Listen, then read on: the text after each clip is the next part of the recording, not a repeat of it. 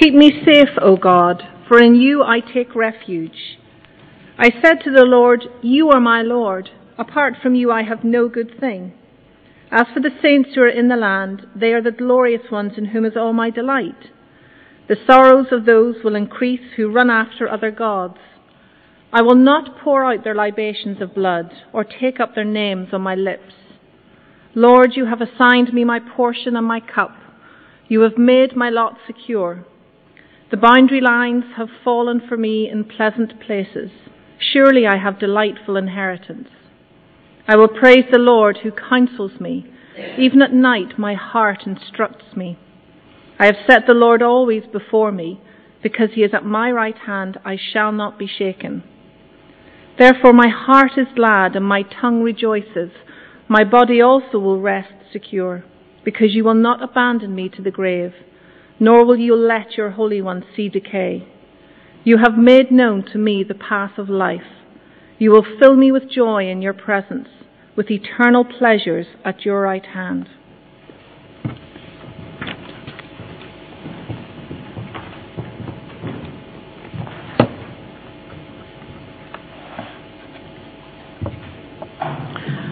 Let's pray.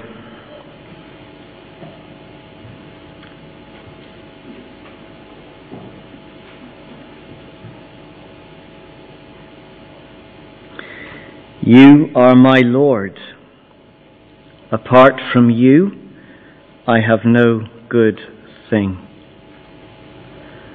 Father, our prayer this morning is that we all here would be able to say that apart from you, without you, we have no good thing. So please bring us to that place where we are resting in you as our eternal refuge. Teach us this morning by your Holy Spirit. Speak to us in such a way that we turn away from all our other places of refuge and turn alone to you. Help us. In Jesus' name we pray. Amen.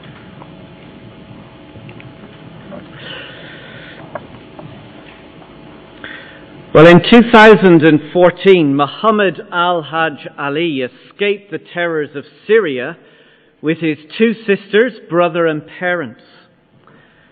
Facing the constant threat of war and with his city totally destroyed, Muhammad fled to the city of London. Being granted asylum, he settled down to begin a new life. Tragically, Muhammad was the first named victim of the Grenfell Tower fire disaster just the other week. His friend commented, "He survived the war in Syria only to die in a tower block in London. This is horrible after all he has been through, and a place of safety leads to death." Let those words sink in. This is horrible after all he has been through, and a place of safety leads to death. It makes us wonder, is there anywhere we can find true refuge? You see, we all look for safety and security. In fact, our whole lives are focused on trying to build or create a bubble or this place of protection around us. We install security systems. We buy cars with the latest braking technology. We go on special diets and fitness regimes. We go to health and safety classes. We strive to build a place of protection around our fragile lives. But the experience of life keeps reminding us that not one of us is safe in this world. Accidents do happen. Sickness strikes. Wars rage on. Tower blocks do go on fire. And if we manage somehow to escape all of those things, we do eventually die. So is there anywhere we can find refuge? Well, Psalm 16 that we read together just now shows us how and where we can find refuge. Look at verse 1. And don't forget the little heading. A miktam. I don't know what that is, and nor does anybody else apparently, when you read the commentaries. Could be a musical term, who knows? It's a miktam. More importantly, it's David, King David, who wrote it. And listen to what he said, verse 1. Keep me safe, O God, for in you I take refuge. This psalm is showing us that refuge is not found in a place. It's not a physical location. Not in a place, but in a person. In you, O God, I take refuge. The Psalms, if you were to go through them, speak often about God being a refuge. We started this morning. Psalm 46, God is our refuge and strength, an ever-present help in trouble. Or what about Psalm 61 verse 3? You have been my refuge, a strong tower against the foe. Or Psalm 91, I will say of the Lord, He is my refuge and my fortress, my God in whom I trust. Refuge, shelter, protection is not found in a place, not found in a building like this, but in a person. God is our tower. So let's see how we can know and experience God as a refuge. We're going to look at two big ideas from this psalm. First, God is our refuge in life. Verses 2 to 8. If God is our refuge, what does that actually look like? What is it that constructs the shelter in which we can say God is our refuge that we run to? Well, three things. God is all sufficient in life. Look at verse 2. I said to the Lord, you are my Lord. You are my boss. You're my master. Apart from you, I have no good thing. Or without you, I have no good thing. Nothing else satisfies and provides like God. You see, we can own a house and a car. We can have a job. We can have good health. We can have friends. We can have family. We can have all of these things. And all of these things are good things that God has given to us for our enjoyment. And in some sense, they provide us and give to us refuge. These are the things we look to, the people we turn to when we need safety and security. But all of these things, none of them, are guaranteed to last. They are all false refuge. In fact, they can all disappear in the passing of a day. A letter of redundancy from our boss, unexpected news from our doctor, a freak accident. Everything can be taken just like that. You see, look at verse 4. The sorrows of those will increase who run after other gods. Now, we might worship pagan gods or have little temples built up in our back garden, but we've all got our little gods, haven't we? Gods that we look to for our refuge. It might be the security of a job. I've got my job. I've got a good income. I'm safe. Or I'm married. I've got a wonderful wife or husband. They're good to me. Or I've got great health. Never been to the doctor. Never had a night in hospital. But none of those things are guaranteed. They are all a false refuge. Verse 4, the sorrows of those will increase who run after other gods. So if we look for our refuge in other things, or look for our rest from other people, well, ultimately, he's saying you will experience sorrow. They'll not satisfy. They will not be the shelter that we need. You see, if we are to know true refuge, we are to run away from our false refuge and run to, literally repent, turn away from and turn to the all-sufficient God. Verse 2, who is my Lord. Apart from you, I have no good thing. Now, part of God's sufficiency, part of God's provision and care, is experienced through His people. So look at verse 3. Remember, David is writing, he says, as for the saints who are in the land, they are the glorious ones in whom is all my delight. David was a king and he enjoyed all the privileges and the status of being a great king. Access to so much.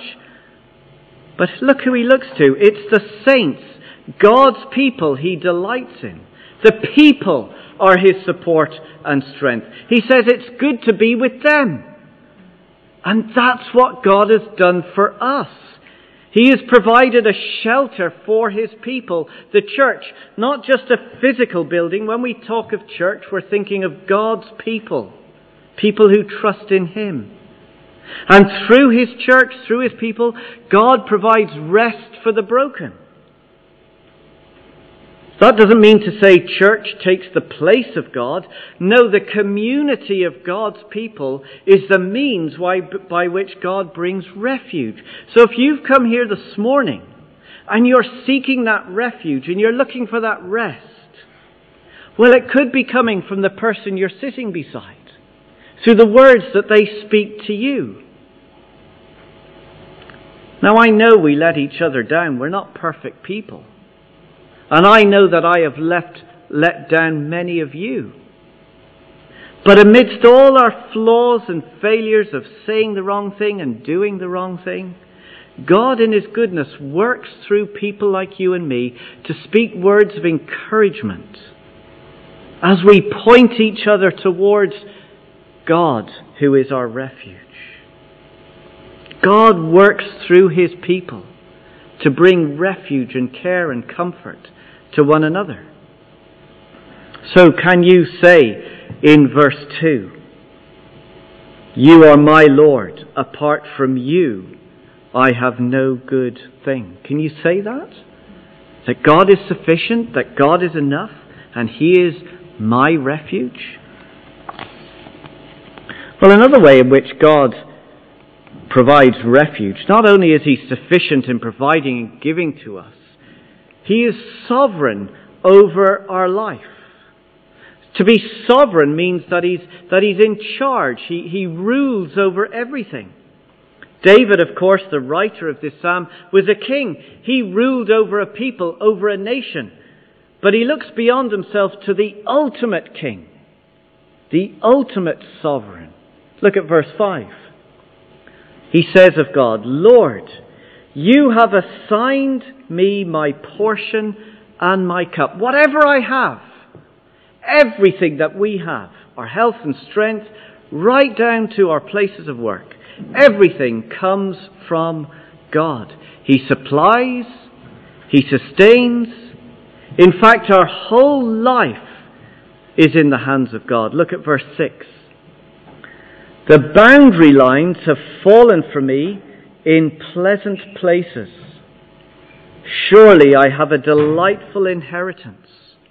Let's think about that, the boundary lines falling in pleasant places.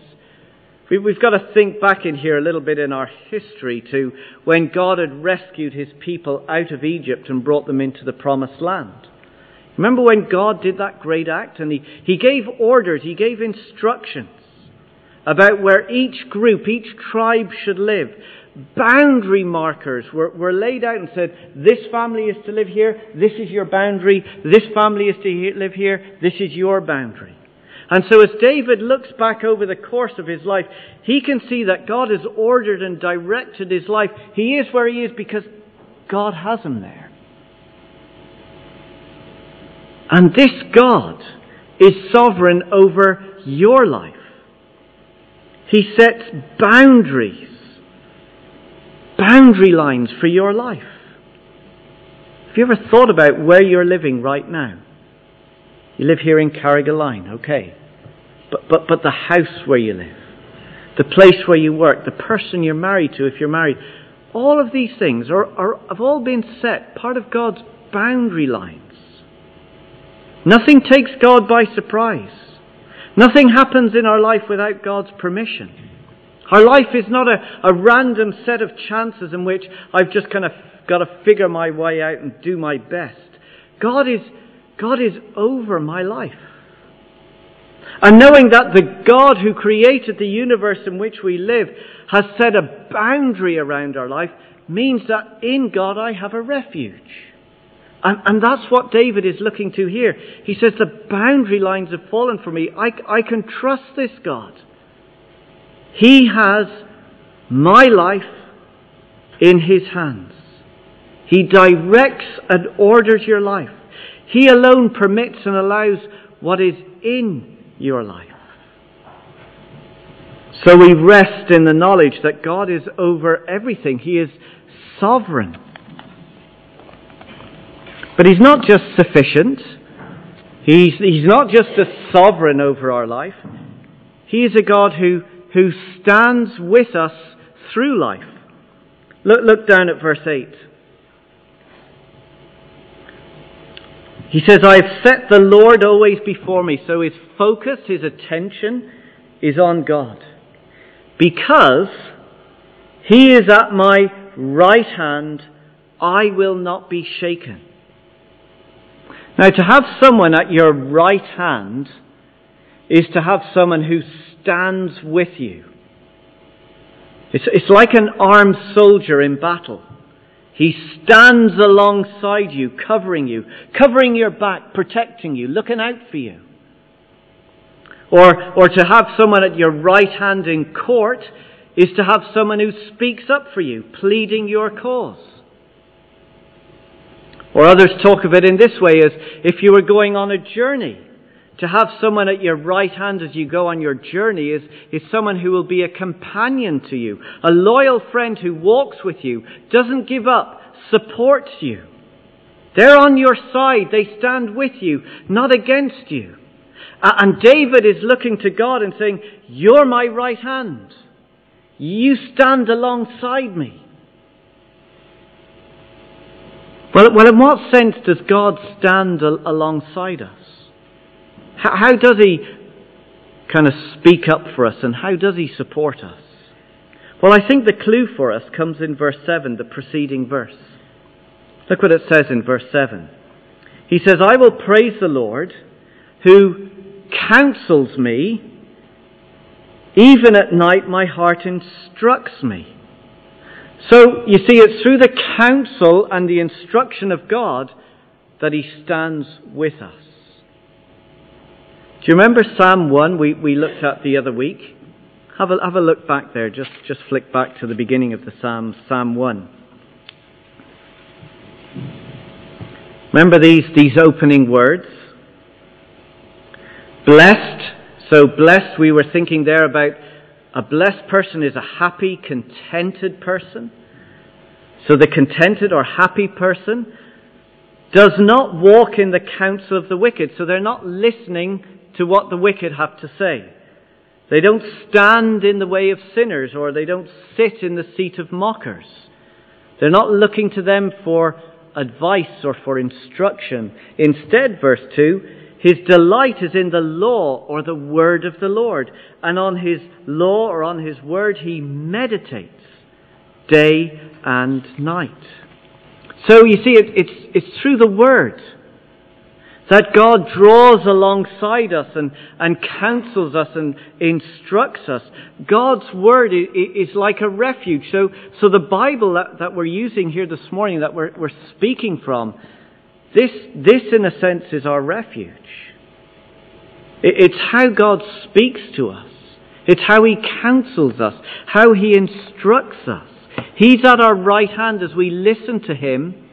He is speaking those words to us, giving us that sense of refuge, speaking comfort, speaking assurance, speaking help.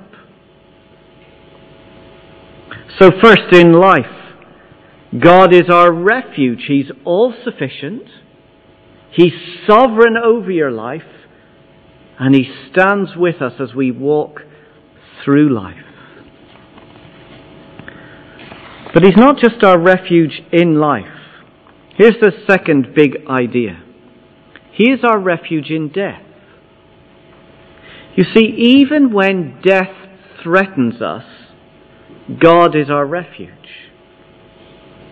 There's 3 promises here we're going to look at. Here's the first one. The promise of physical protection. Look at verse 9. It starts, therefore, my heart is glad. Therefore, why is he saying therefore? Because God is our refuge in life. He's sufficient. He's sovereign. He stands with us. Therefore, my heart is glad and my tongue rejoices. My body, that is my physical body, as we are sitting right now, my body will rest secure. How can we be so sure that we'll just rest secure? Look at verse 10. Because, he says, you will not abandon me to the grave. You'll not abandon me to the grave, nor will you let your Holy One see decay. What an incredible promise. God is saying to David, you're not going to die. You're not going to decay. Whoever or whatever is threatening David's life, we're not told, but something is threatening his life. He has absolute confidence and total assurance that God is going to preserve his life. Sickness isn't going to kill him. People aren't going to kill him. David is somehow going to escape death. You will not look at verse 10, you will not abandon me to the grave. He's going to be protected. God is his refuge, keeping him safe and secure. Now, isn't that the kind of refuge you and I want as we go about our day-to-day lives? One who will keep us and preserve us even when life is threatened. Do you think that's possible? Well, we'll hold that thought in your mind and we'll come back to it. Because that's not all that is promised. There is the promise of lasting pleasures. Verse 11, at the very end of the psalm. He says, you've made known to me the path of life. You will fill me with joy in your presence, with eternal pleasures at your right hand. David has this total confidence that God will be his eternal refuge. Not just a shelter through life, not just preservation when life is being threatened, but a refuge forever. Do you see what it said at the end of verse 11? With eternal pleasures at your right hand. God was at his right hand through life, and God is going to be his right hand for all eternity. You see, at the very beginning, David cried out in verse 1, keep me safe, O God, for in you I take refuge. And now with absolute assurance at the very end, he can say to God that not even death itself has the power to destroy or break down the shelter that God has over David. David's life is eternally safe and secure. He will have eternal pleasures. Now just think about that. Is that actually true? Is that possible? How could David be so sure his life was safe? Because in some sense, his life in the world is no different to you or I. He faced dangers and struggles and people got sick. And how could he be so sure his life was safe? Well, there's a third promise. the promise of the prophet. Remember, David was God's king. And God also had prophets. Prophets were people who spoke on behalf of God to the people. And Nathan was one prophet who spoke to King David. And we're going to have a look at what this prophet spoke to King David. So go back to 2 Samuel chapter 7, which I think is on page 311. If you're using a church Bible, that's the red covered one. It's on page 311. And 2 Samuel chapter 7, we'll pick it up verse 12. So MBC students should all be familiar. Get your hermeneutical hats on and do your interpretation here.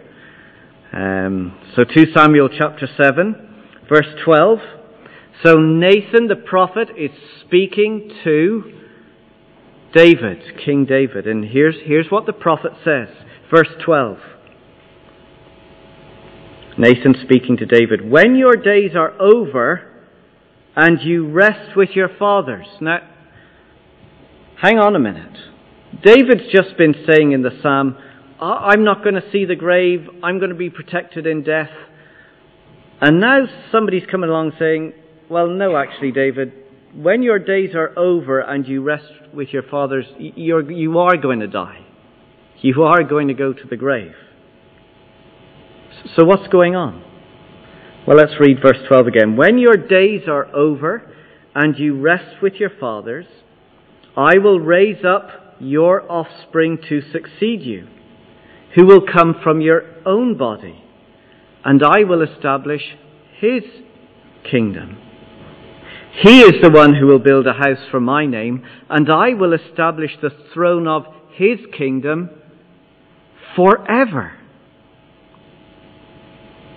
So, you see, David knew he was going to physically die. The prophet had told him, you are going to die, David. He would be placed in the grave. He would decompose and decay like everybody else. His body would rot and be eaten like worms or whatever else. He would die.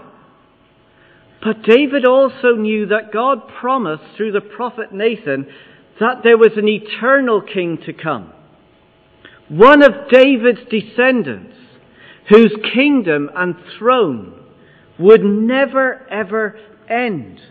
Look at verse 16 of 2 Samuel 7. Your house and your kingdom shall endure forever before me. Your throne shall be established forever. Now go back to Psalm 16. An eternal king, one of David's descendants, would come, who would defeat death or somehow destroy death, and therefore he would reign forever. He would live forever. And because of this promise, because of this death-defeating king that was coming, David could say in Psalm 16 verse 10, you will not abandon me to the grave, nor will you let your Holy One see decay. So he's no longer talking about himself. He's talking about your Holy One, one to come. So David knew that his life, his future destiny, was wrapped up in God's Holy One to come, a promised king who was going to come, an eternal king. And because this king would reign and live forever, it meant that David would also live forever. David's refuge is in God, who promised a death-defeating, death-destroying king. Well, you say, well, that's great for David that he had this king who was going to come and live forever and somehow be able to deal with David's death. But what about you and me? Because you and I are going to die. What's going to happen to us? Well, have a look at Acts 2, which is on page 1094. Acts 2.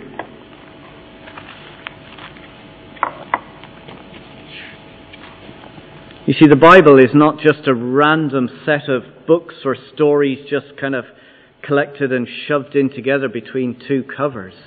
It's one big story, and every story connects to the greatest story, the story of Jesus. So look at what Acts 2 has to tell us. Acts 2 verse 24. And the person here speaking is Peter, one of Jesus' disciples. And he's preaching. He's telling the people about the resurrection of Jesus Christ from the dead, that Jesus died and he rose again. And look what it says in verse 24.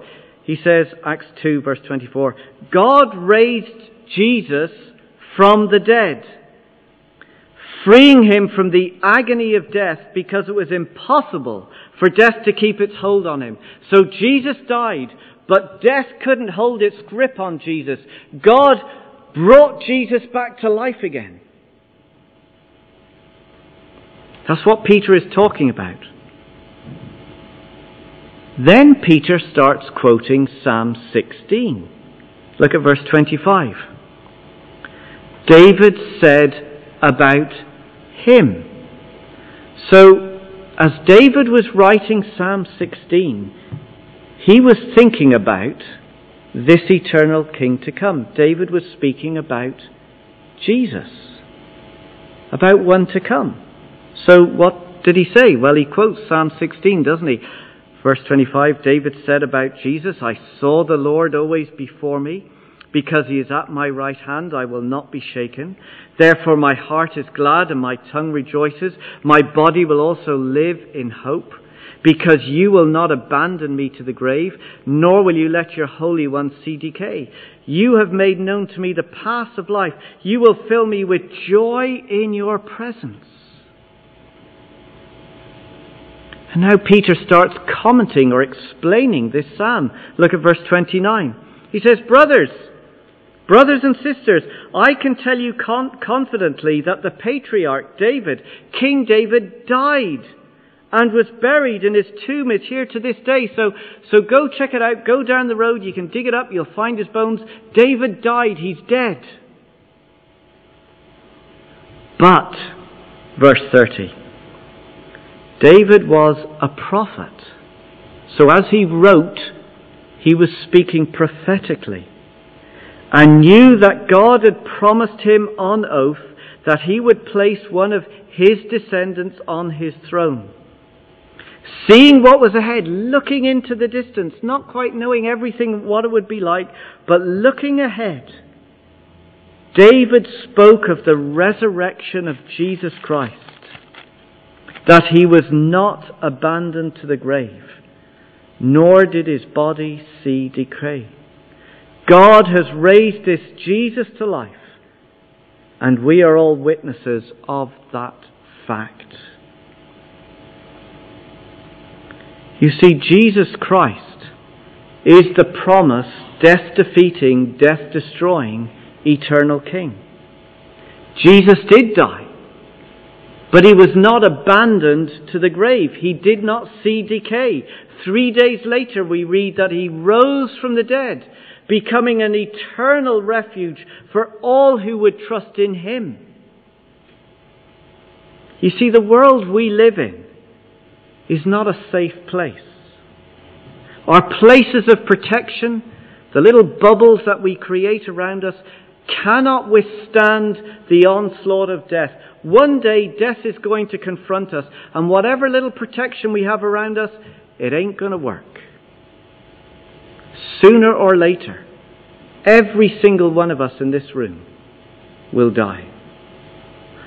But if, like David, our faith is in Christ, because as he wrote, he was looking forward to God's promise that there would come a king who would defeat death and destroy death. So if our faith is, like David, in Christ, then as we look back to Christ and to his resurrection, then Jesus becomes our refuge in death. You see, our whole life is wrapped up in the eternal destiny of Jesus. If Jesus rose from the grave, We too will rise from the grave. Yes, we will physically die, but He will come back and He will restore us to life in His eternal kingdom. So in that sense, death is not the end. And we can say with David, with absolute confidence and total assurance, Psalm 16 verses 10 and 11, "You will not abandon me to the grave. You will not let your Holy One see decay. For you have made known to me the paths of life. You will fill me with joy in your presence, with eternal pleasures at your right hand." What a promise! Refuge, shelter, protection for all eternity. No more evil, no more suffering, no more burning down towers, no more wars, no more death. And that is all found not in a place, but in a person. The person of Jesus Christ, who conquered death and lives forevermore. So my question to us all, to myself included, is, where is your refuge? Where do you run to, or who do you look to keep you safe? There is only one, and that is Christ our refuge, the eternal, death-defeating, death-destroying King. Can you say Psalm 16 verses 1 and 2 for yourself personally? Can you say this? May this be our prayer as we close. Keep me safe, O God, for in you I take refuge. I said to the Lord, "You are my Lord. Apart from you, I have no good thing." Can you say that for yourself? Can you confront death with the confidence and say, "My refuge is in Him. Apart from Him, I have no good thing." Run to Him. Find your refuge and your rest in our eternal King. Let's pray together.